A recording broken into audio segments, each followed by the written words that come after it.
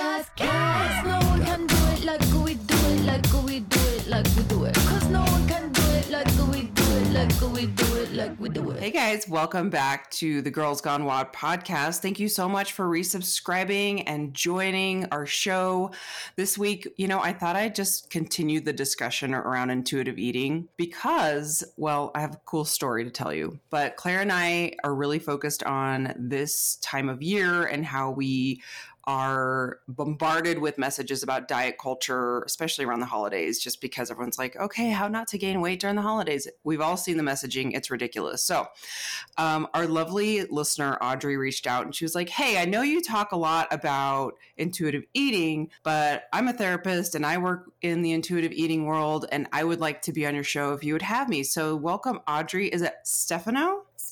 Stefano. So close. It's so close. It's totally fine. You're not the first person. Give the listeners, and I just love this because this is a perfect example of like people just reaching out and be like, I have a passion about this. I want to talk about it. And we're like, great, let's connect. Yeah. So this is like the first time that we've actually talked. And so it's just like a fun, I love this part of being in the community of podcasting and Girls Gone Wild. And this is Joy and Claire, is that we could get to meet cool people like you. So give the listeners a quick bio of you and the work that you do. Yeah. So I currently live in Boston. I went to grad school up here in Boston to get my master's in social work. I, for a pretty long time, knew that I wanted to be in the counseling world. I didn't quite know what that would look like. And it ultimately got me into the social work field in particular. And I always had a passion for, in very broad terms, body image and wanting to work with folks around being able to kind of navigate their relationship to body and body image. I didn't quite know what I wanted to do with that. Fast forward to grad school, I actually ended up realizing that there were so many different areas of counseling I could go into. So I actually started out working with the addiction field and addiction recovery. So once I graduated grad school, I went into a local hospital system nearby and got started working in an inpatient detox facility on their addiction recovery program. From there, I stepped down to working in their like outpatient partial hospitalization program for addiction recovery. And there I did see, a handful of folks with eating disorders, and those two diagnoses of eating disorders and addiction can be quite common with obviously many other diagnoses as well. And at that point in my kind of career, I knew that I still really felt passionately about eating disorders and body image. I just didn't quite do anything with it yet. And then I discovered intuitive eating on my own. And I don't really identify as a person that has a lot of light bulb moments in life or feeling like I did this one thing and everything changed. But it really felt like intuitive eating was actually a moment that, not even a moment, but I just very vividly remember discovering it and feeling like it really did change the trajectory of my relationship to food and body. And for me, that was incredibly impactful, not only in the work that I do now, obviously, but also in my own sort of personal history with disordered eating in my past. And it really just connected so many dots for me. So after learning about it and after getting into it, I realized that there was the option to become a certified intuitive eating counselor. So I pursued that. And in the midst of pursuing that, I found a job opportunity at an eating disorders agency based out of the Boston area. So I ended up transitioning out of the addiction recovery world, and I'm now an outpatient therapist at a organization based here in Newton, Massachusetts, called the Multi-Service Eating Disorders Association. And we are a nonprofit organization that really sort of harps on education around eating disorders, empowerment around treatment for eating disorders, and allowing sort of services and access to care for people struggling with eating disorders and their loved ones too. So I work as an outpatient therapist in that regard, working with clients with eating disorders or disordered eating. And I'm also a certified intuitive eating counselor. So I do sort of weave that into my work as I see fit and as it's appropriate, and do some kind of conversations around it on our Instagram over through my organization. So I do have a lot of conversations over there as well, but have integrated the work into my work with individual clients and then with group therapy work as well. So for listeners who, I know this comment comes up often, is that people will think they have struggle with eating or something that might not be as serious enough, quote unquote, serious to get treatment for it. Right. But what are the, I guess, warning signs or things that people should be looking at to say, maybe I need to go into treatment for this or seek counseling for it, period? Because outpatient is what it sounds like. You're not in a treatment facility. You're just going in to get counseling sessions. Partial hospitalization looks like a half-day treatment plan. So I think that when we think of getting treatment for eating disorders, we think of just being hospitalized or like a residential program. So can you talk really briefly just around the levels of care? Sure. Yeah, sure. So when we think of levels of care, sort of starting at the top, right, you have that kind of most intensive level of care, which I think is, I guess, like kind of the stereotypical treatment that we think of, right? Like the media portrays it a lot this way, or again, right, you see it like in the movies. Yeah. And I think it actually applies to what I've seen in the addiction world too. It's like any, treatment, when people think of addiction is like, oh, rehab. And it's like, well, okay, there's other levels of care too. And there's other forms of treatment where it's not just going to some place where it's often like the hills of LA and it's like a luxury treatment. Like treatment can come in so many different forms, and really helpful and beneficial treatment can come in so many different forms. But I digress. Most intensive levels of form of care for eating disorders, right, start at inpatient level of care, which is really when we're thinking about like medically having to stabilize someone, where there could be really significant medical complications in the context or due to their eating disorder. So this is when we think of things like heart conditions that can be really common, abnormal like EKG scans that can happen for folks with significant clinical eating disorders, any esophageal issues that could be really significant in light of kind of purging behaviors, obviously significant low weight and malnourishment from a clinical perspective, and that is not sustainable for someone in a body, particularly in a growing and adult body. And this is when, again, inpatient is really about stabilizing the person. If they're significantly malnourished, if there's a feeding tube that has to happen, if there's other ways of making sure that this person just gets nutrients into them so that they can begin working on weight restoration, and really just for really intensive nutritional rehabilitation reasons. So that is kind of the most intensive level of care. And then the next, again, very intensive level of care would be what we talk about as residential level of care. So this would be a level of care where the person may not need necessarily to medically stabilize before going into this level of care, but it's still quite intensive in that it is anywhere, 30 days minimum of care for someone where they are in a facility. And that's where they're getting 24-hour, 7 days a week wraparound care for their eating disorder and often for other, mental health conditions that could be present too. But 30 days is minimum, if not more, depending on a number of factors, level of severity of symptoms. Insurance, of course, is always another factor, depending on if someone's using that, and just sort of the progression of their eating disorder treatment and recovery. So residential is, again, that 24/7 level of care where they're getting regular groups, daily groups, regular milieu where they have access to different milieu counselors or clinicians, psychiatrists, all those different providers, individual therapy on a regular basis. There could be family therapy involved. So really, again, pretty intensive level of care.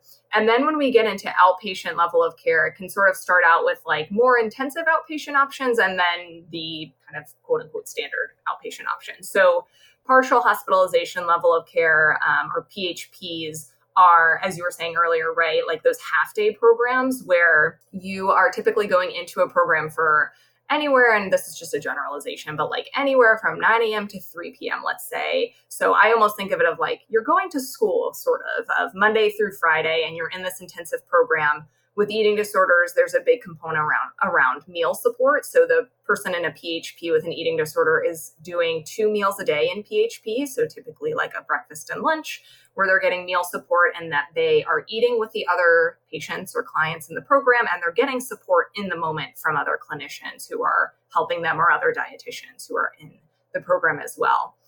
They're also, again, getting regular group therapy and individual therapy as well. Again, family therapy could be a component of that as well.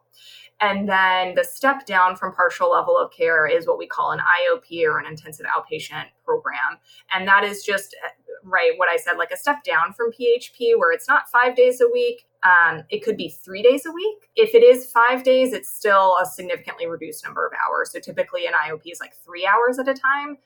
And IOP is typically the level of care that is and I hate framing it this way, but in terms of a intensive program, it's like the least intensive option because it's only for typically a couple of days a week and only for a couple of hours at a time. That said, an IOP really does serve a purpose if there is someone that cannot swing their work schedule and committing to intense treatment. If there's someone that can't afford to give up childcare or find, alternative childcare, and still be in treatment. So an IOP really does still serve a purpose for a lot of different folks in that way and does offer that flexibility, which can be nice, right? Where you can still maybe do your work 9 to 5 and do program at night. And then after IOP is when we think of that standard outpatient care. And with eating disorder treatment, kind of the best practice is typically having an interdisciplinary team of providers, which means you have an individual therapist who you do one-on-one talk therapy with. You have a dietitian who is someone that walks you through meal planning, snack planning,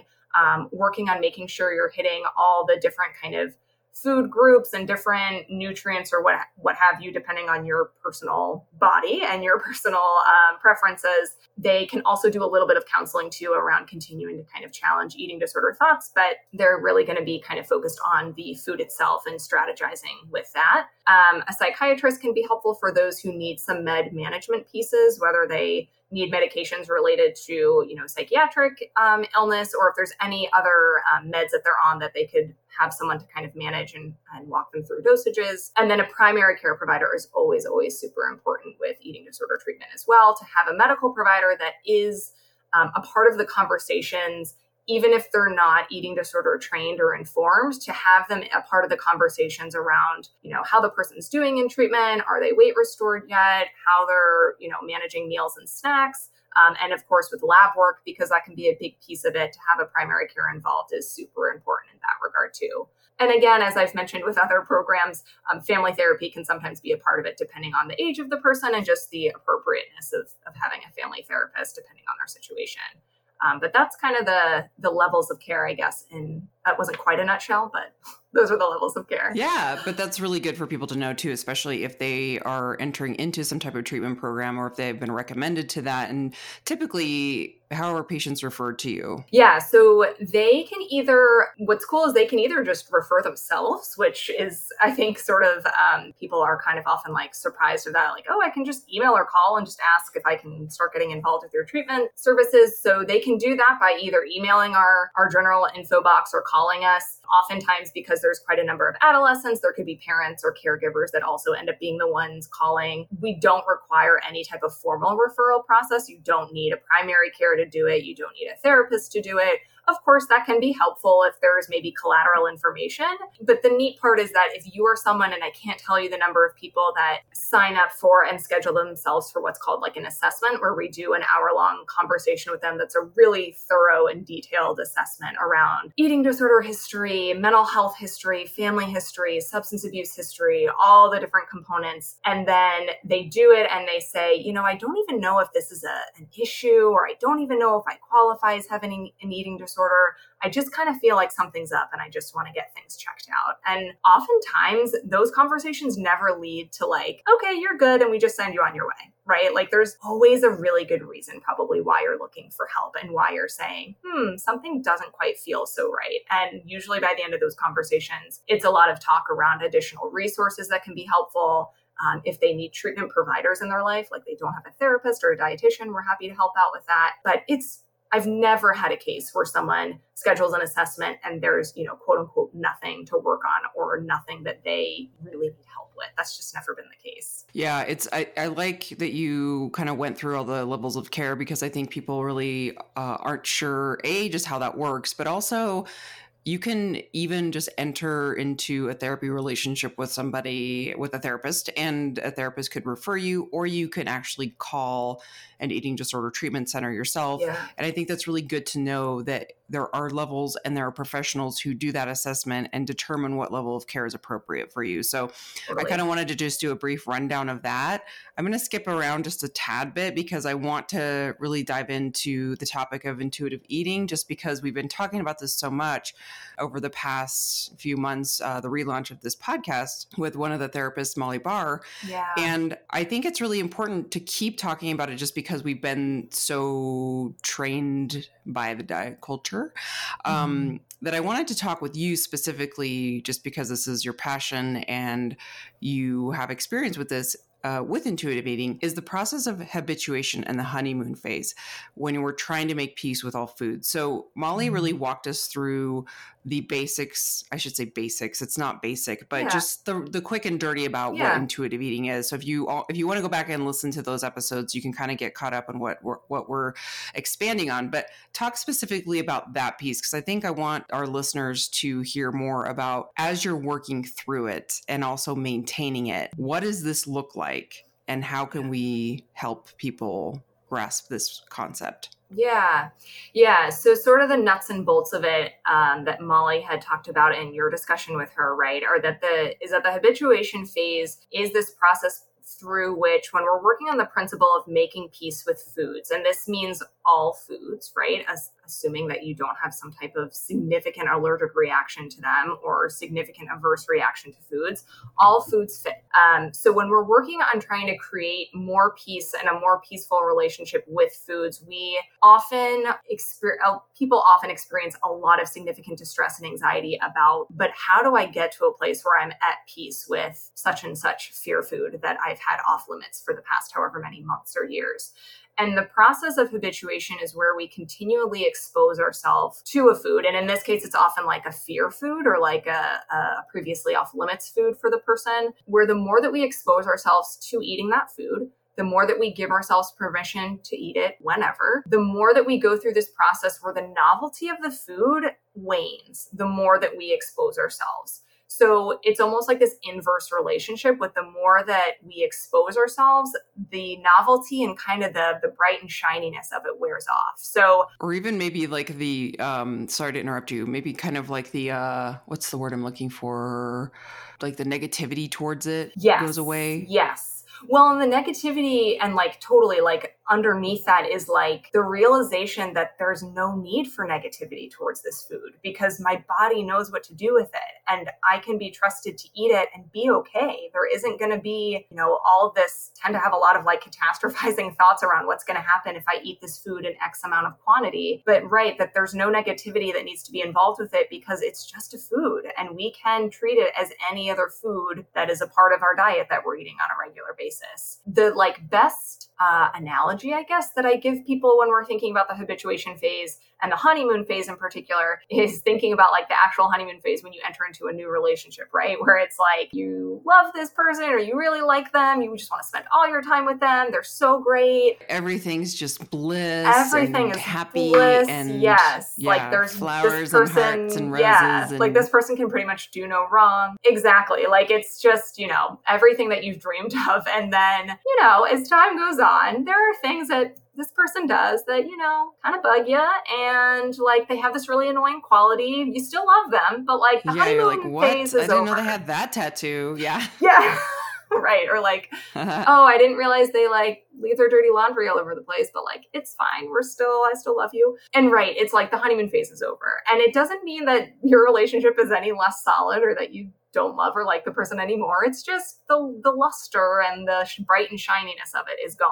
And same thing with food. Of the more that we expose ourselves to these foods that in our mind are kind of on this pedestal of being, again, bright and shiny, super novel, off limits. But the more that we keep them up there, the more that they have this kind of caution tape around them in our minds. And the more that we can actually eat them and realize I can eat them, my body knows what to do with them, and I can eat them in whatever quantity I want and be okay. The food that you're eating is just going to turn into a food that you eat like any other random day that you eat it. So what happens is that sort of heightened emotional reaction to that food eventually sort of like chips away over time. And what's really important about the habituation process, I think, too, is I think upon hearing this, right, it sounds really freeing, I think, for a lot of people. Like, wow, I would love to be in a place where I can be neutral and just peaceful with this food that I have told myself I can't have. And what's really important, a part of the habituation process, is not trying to like force yourself through the process. So there can be almost this like way of distorting the habituation process where we think, okay, if I just eat it enough, I'll become sick of it and then I'll just never want it again. And perfect, I never have to like eat this food ever again,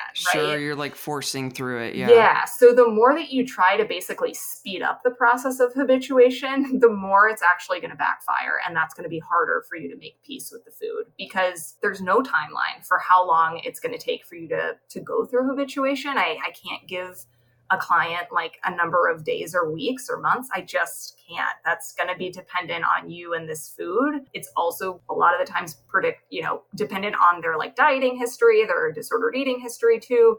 But there's no number. And that, especially for this population, can be really hard. There is no number. There's no hard and fast answer. It's just like feel your way through. That's really difficult for a lot of people, even if they don't have a clinical diagnosis of an eating disorder, is just that the letting go and the trusting is really hard. Yes. We've just been taught that we cannot trust our bodies. We cannot trust our hunger. We talked about that with Molly. And this, the habituation and the honeymoon phase, I can see people wanting to use it as something else to control, meaning, well, let me just rush my way through this and I'm just going to eat all the fill in the blank food that has been taboo for so many years. Yeah. And I'm going to like push through that. So I can see how people could then misuse this tool.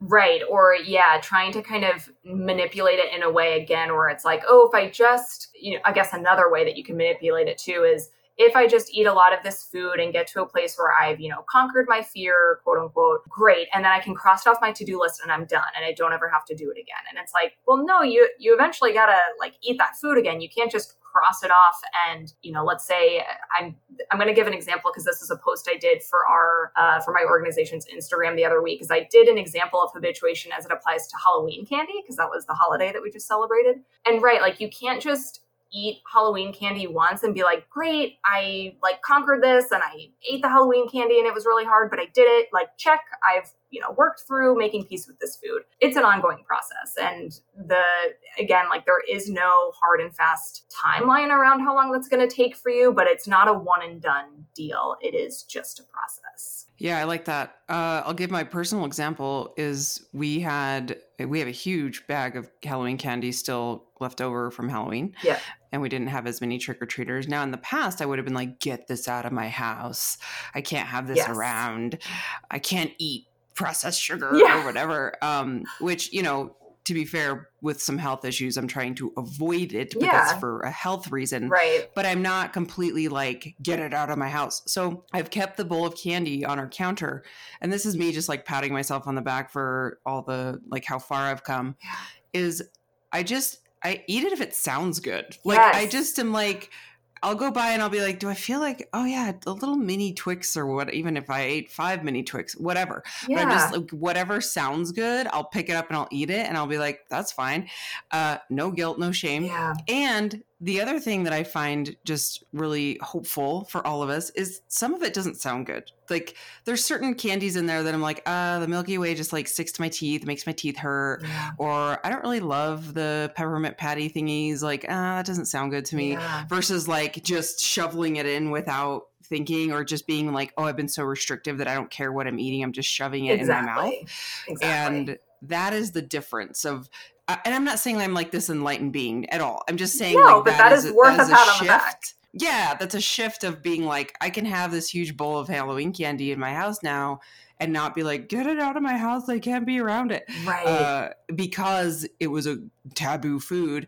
And now I'm like, it's almost like I'm just playing this experiment to be like, can I just objectively look at this as like, it's just candy and my body knows what to do with it. And I'm listening to if I feel like eating it or not. Right. And I love that example because I know like for you, you're sort of like framing it and like, it's not really a big deal, but that actually is a really big deal when we have really previously fraught relationships with food. And the number of people that would listen to that example and probably be like, I want that. I want to be able to have a massive bowl of Halloween candy and not only not eat it because I'm telling myself to not eat it. It's not that, it's, I just don't want it and I don't feel like it, but I have it if I want it. I mean, I can't describe to you how many people would see that as such a huge step for them. Those moments are so meaningful because, as you said, you know that wouldn't have always been the case for you in the past. And that is really important when you think about and reflect on your own journey with your relationship to food and eating. And how cool is it that you can realize through whatever steps you've taken, I've gotten to this place where it's just a bowl of candy. I can make the decisions about eating it or not eating it. And that is really cool.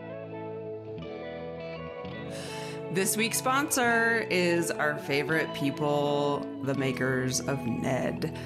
All right, guys, we've talked a lot about Ned in the past weeks. We hope that you will support the podcast by supporting Ned. You know, the CBD market has become very saturated over the last few years. I'm sure you've seen a bazillion ads for CBD. You can buy it in almost every coffee shop or grocery store. But many of the companies out there source their hemp from industrial farms in China. So be careful where you buy your CBD, because just like with low quality alcohol, low quality CBD can have undesired effects. So we've really touted the products we've been using specifically. Mine is the Sleep Blend, which I still love and I stand by it. And I've been starting to use just their CBD oil during the day. Most of you know that we turned Cadet in last week and I was having some really stressful days. So I was like taking that almost every single day, just trying to calm myself down. But we love this product. Claire, you've also been using this as well. Yeah, I love the de-stress blend. I just kind of use it throughout the evenings as needed to keep me off the cliff when it's bedtime. You know, it doesn't necessarily make the cliff go away, but it does help me take a few more steps back. So that's what I love about CBD, is that it really just kind of like helps you manage your own mindset a little bit more easily. If you want to try the new de-stress blend from Ned, a brand that we love and trust, we have a special offer for our listeners. Every order over $40 qualifies for 15% off, plus a free de-stress blend sample. Go to helloned.com/joy or enter joy at checkout to take advantage of this offer. That's HELLONED.com/joy to get 15% off plus a free de-stress blend sample on any order over $40. Thank you, Ned, for sponsoring our program and offering our listeners a natural remedy for some of life's most common health issues. Thank you, Ned. Thank you to our listeners for supporting the brands that support our podcast.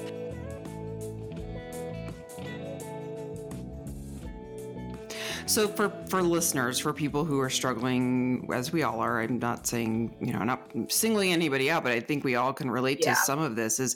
So what are the suggestions you would give to people? Is it just continue to expose with this habituation? And let me be clear too, that if you need to talk to a therapist, we'll always post resources in the show notes, but we're just talking about these concepts individually as you're working through it. What are the encouragements? What are the things that you tell people to help them through this part? Yeah. So definitely, if you have a team of providers, certainly please use them to whatever extent you need to, in terms of, I don't want to use this phrase, but I'm going to use this phrase of like, please use them to the extent you need to kind of hold your hand through the process. This is very new for so many of us. This is daunting to try to do it alone or to try to just attempt it on your own. So please use your resources like a therapist and or dietitian if you need it in the process of habituation and in trying to work through fear foods. Another kind of general, I guess, piece of advice with it too is in trying to kind of take the first step in creating peace with food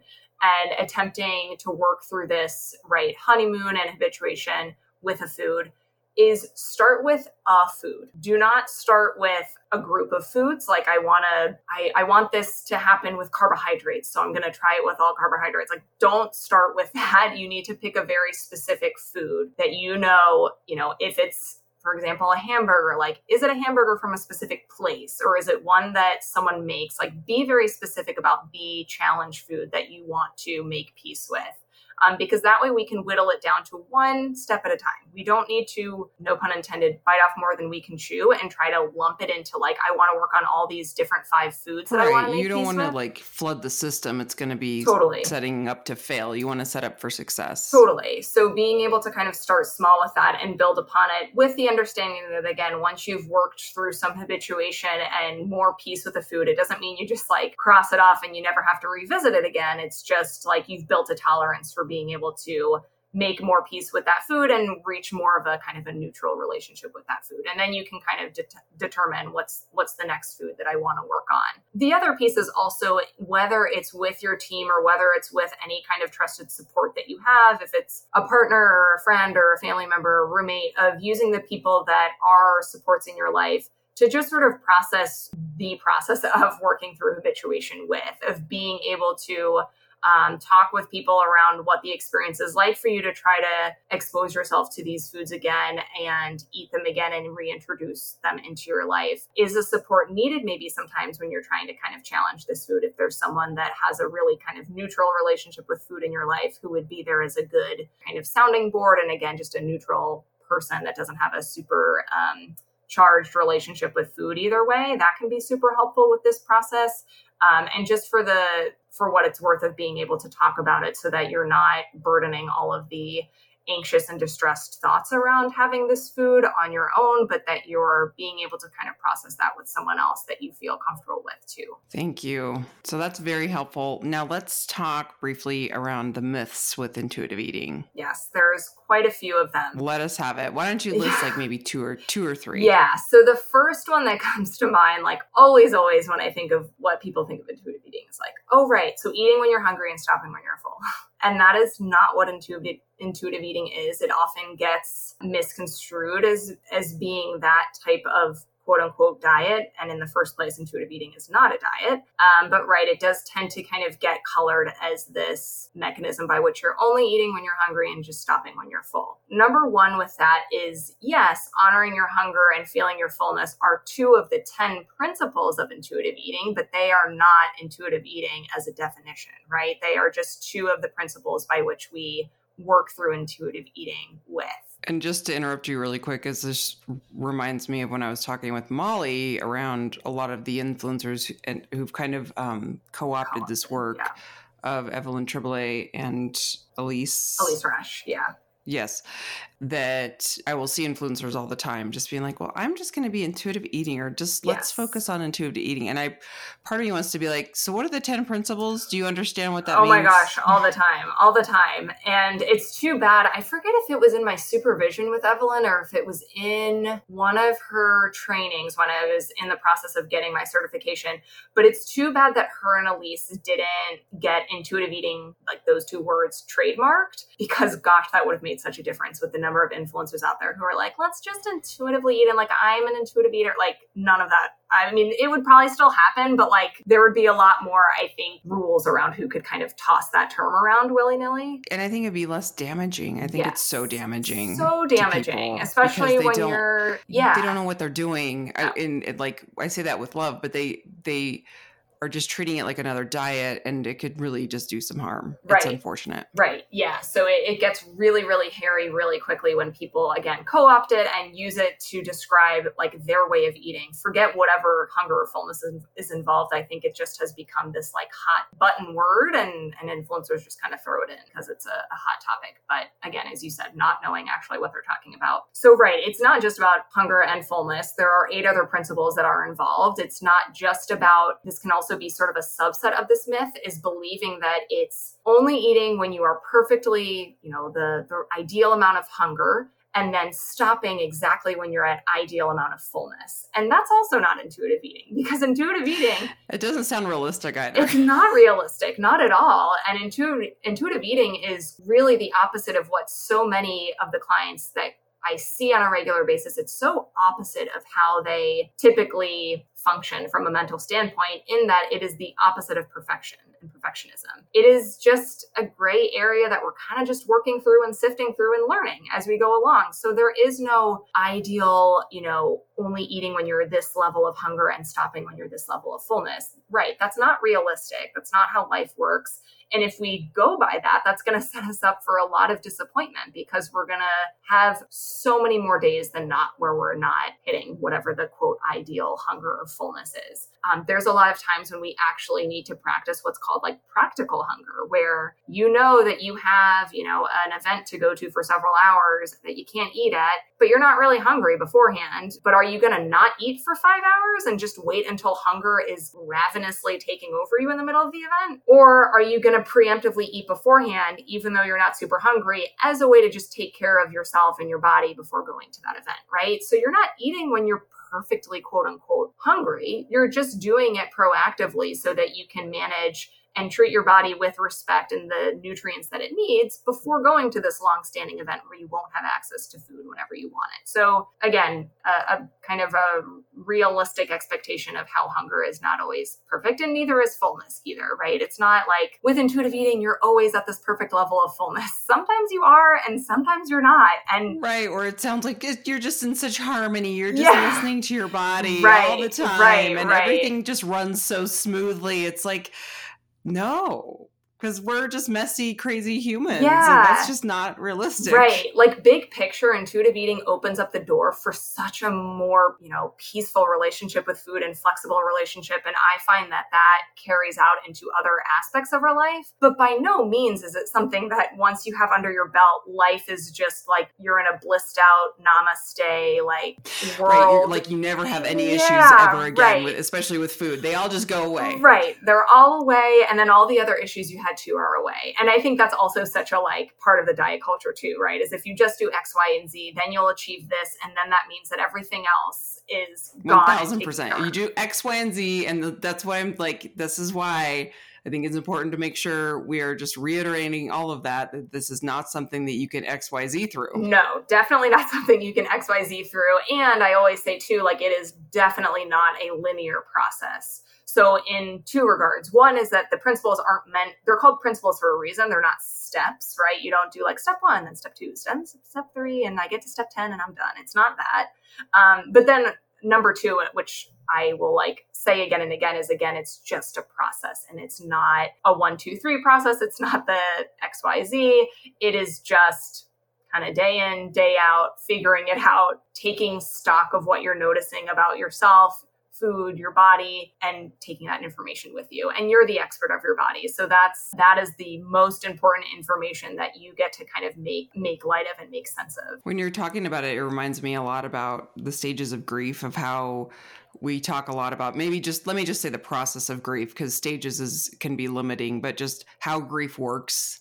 Yes. Is very much how this sounds, where you just kind of have to be everyone's different. It's going to come in and out of your life in different times. It may sneak up behind you and surprise you.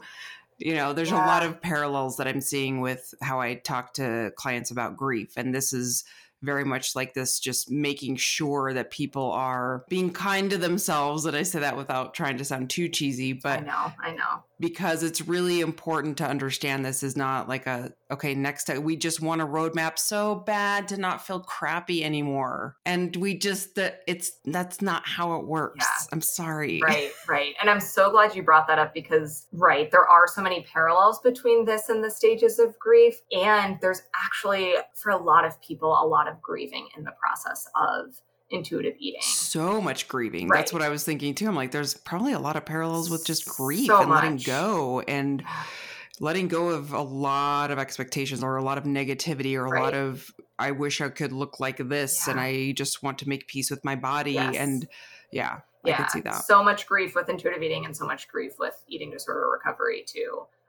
That is a huge piece to work through in individual therapy and maybe with your dietitian. All right. So the one thing that I really want to finish with in regards to intuitive eating is how people can take those tiny steps to open up their time, their mind, their life to doing more than just focusing on food. Right. How do we start to take the grip off of that focus? Because I think that's really hard to do. It's almost like you're just trying to pry your claws off of controlling. So can you talk a little bit about that? Yeah. So one thing that I always come back to, and I know that I think in your most recent conversation with Molly, I think she had touched on as well, is coming from a values standpoint. So acceptance and commitment therapy does a lot with this, ACT. But at the end of the day, I really use values a lot in my conversations with folks around using values as something that can help drive and motivate your behaviors when every day is your chance to make these decisions and these choices. And within every day,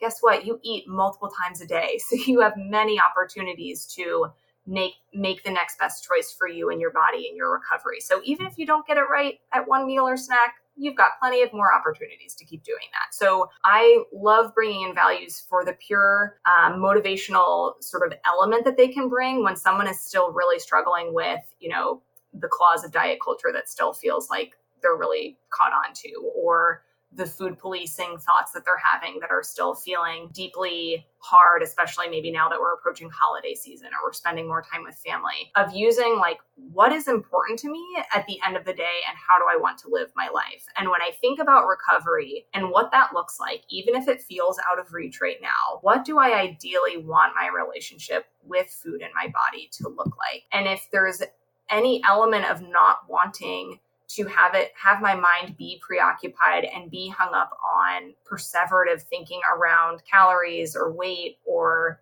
numbers or whatever it is, of acting on the part of me that wants something else for my life. So coming from a place of, if there's a meal with a loved one and it has a fear food or something that I'm really scared of eating, that there's a loved one involved, and what's important to me is my relationship with that person, or is spending time with this person, or is, celebrating this tradition with this person, and eating because I'm acting from that place of that value rather than I'm acting from the place of the eating disorder or the disordered eating or diet culture, which keeps me stuck in a cycle of the perseverative thinking around weight, food, calories, my body. So coming from a place of what else is important to me in my life and how do I want my relationship with food and body to ultimately look like. And again, you're giving yourself plenty of room too that there are going to be mistakes along the way. So when a mistake happens, because it's not an if, when that happens, giving yourself the grace to just get back up, get back to what you were previously working on and try again. There's no pass fail with intuitive eating. There's no decision that you can make that's going to completely,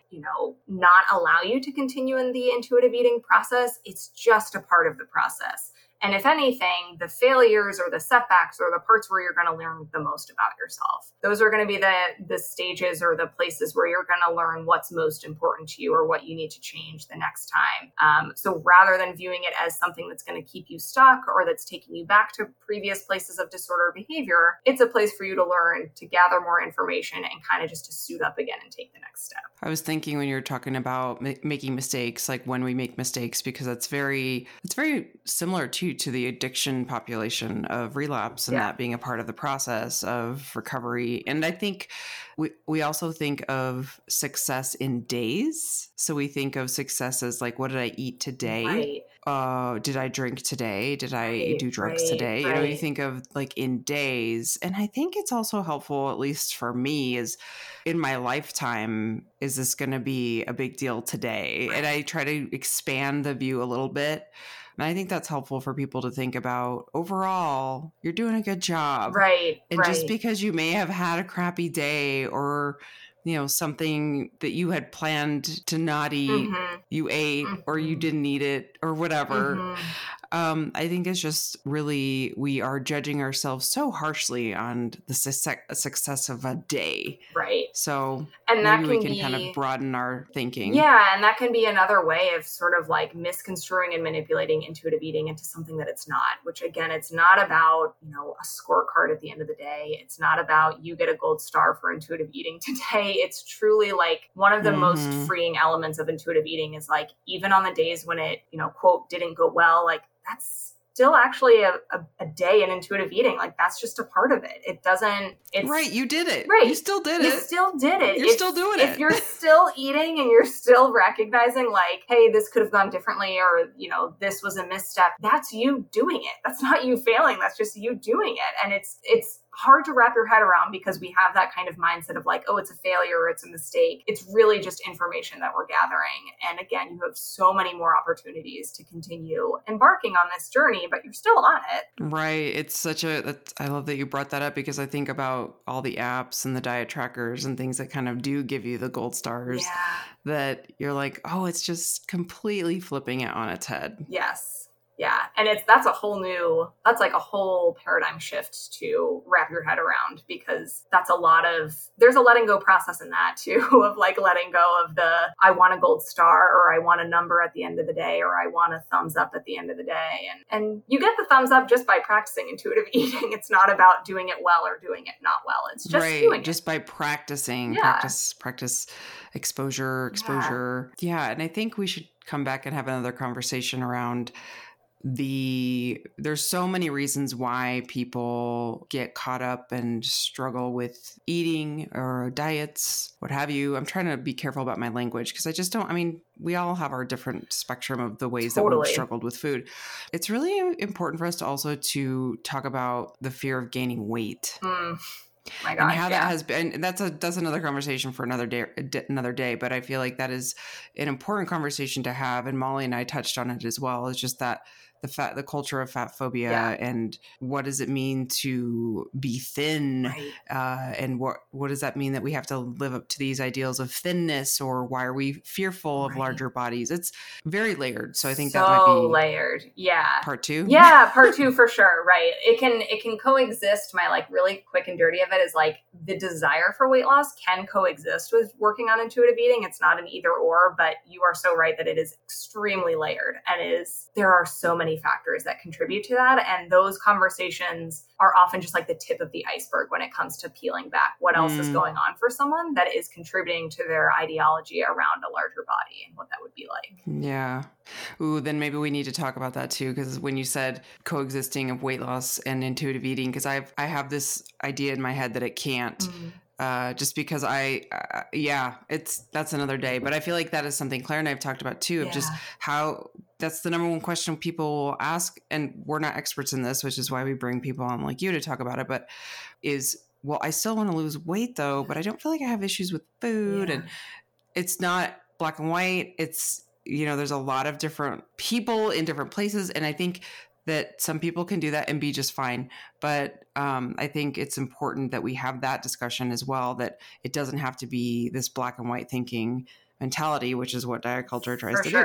For sure. Yeah. Way more nuanced than that. So can you give listeners maybe one of your favorite resources for them to learn about intuitive eating, or anything else that's really important to you for resources? Yeah. Okay. So first and foremost, not surprising to anyone, is the Intuitive Eating book from Evelyn and Elise. But all jokes aside, like truly, that is the Bible, as it were, of intuitive eating. Yeah, the one thing that I'll link to it. Yeah, the one thing that I say with this book too that I find so like respectable, I guess, is that they first came out with the first intuitive eating, book, and like first like launched this paradigm back in 1994, and they keep revising the book every couple of years because that's how on top of this they are. Like they keep modifying it to... There's so many versions. Many versions. They're modifying their language in new ways. They're including new chapters. They're focusing on other populations. And I love that because it tells me that they're not just putting this out there kind of like a diet where it's like, here it is, and we just like never do it again, but it works. I promise, just do it. It's...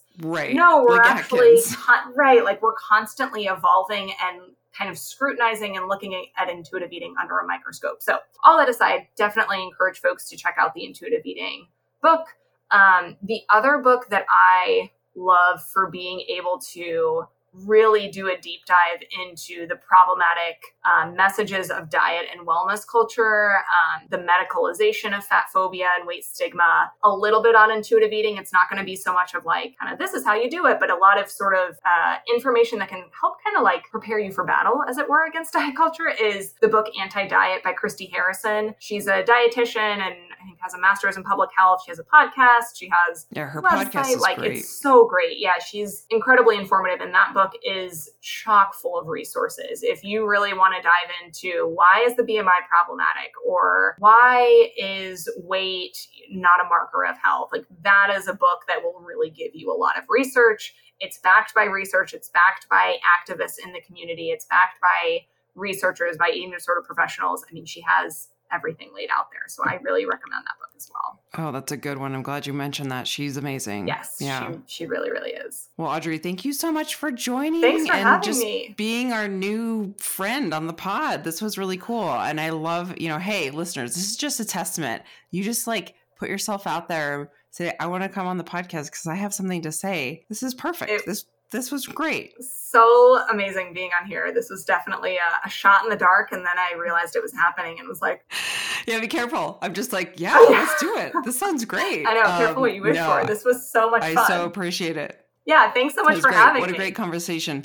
Listeners, you can find us girlsgonewildpodcast.com. You can email us girlsgonewad@gmail.com. And then, of course, on our other podcast, this is Joy and Claire. On your marks, get set, bake. Give us your feedback. Let us know what you want to hear about. Let us know if you have any questions specifically around intuitive eating. We'd love to answer them on a future episode. So send us all your questions. You can send us a message on Instagram. We are at @JoyandClaire_. And thank you again, Audrey. This was a great conversation. Thank you so much, Joy. Bye.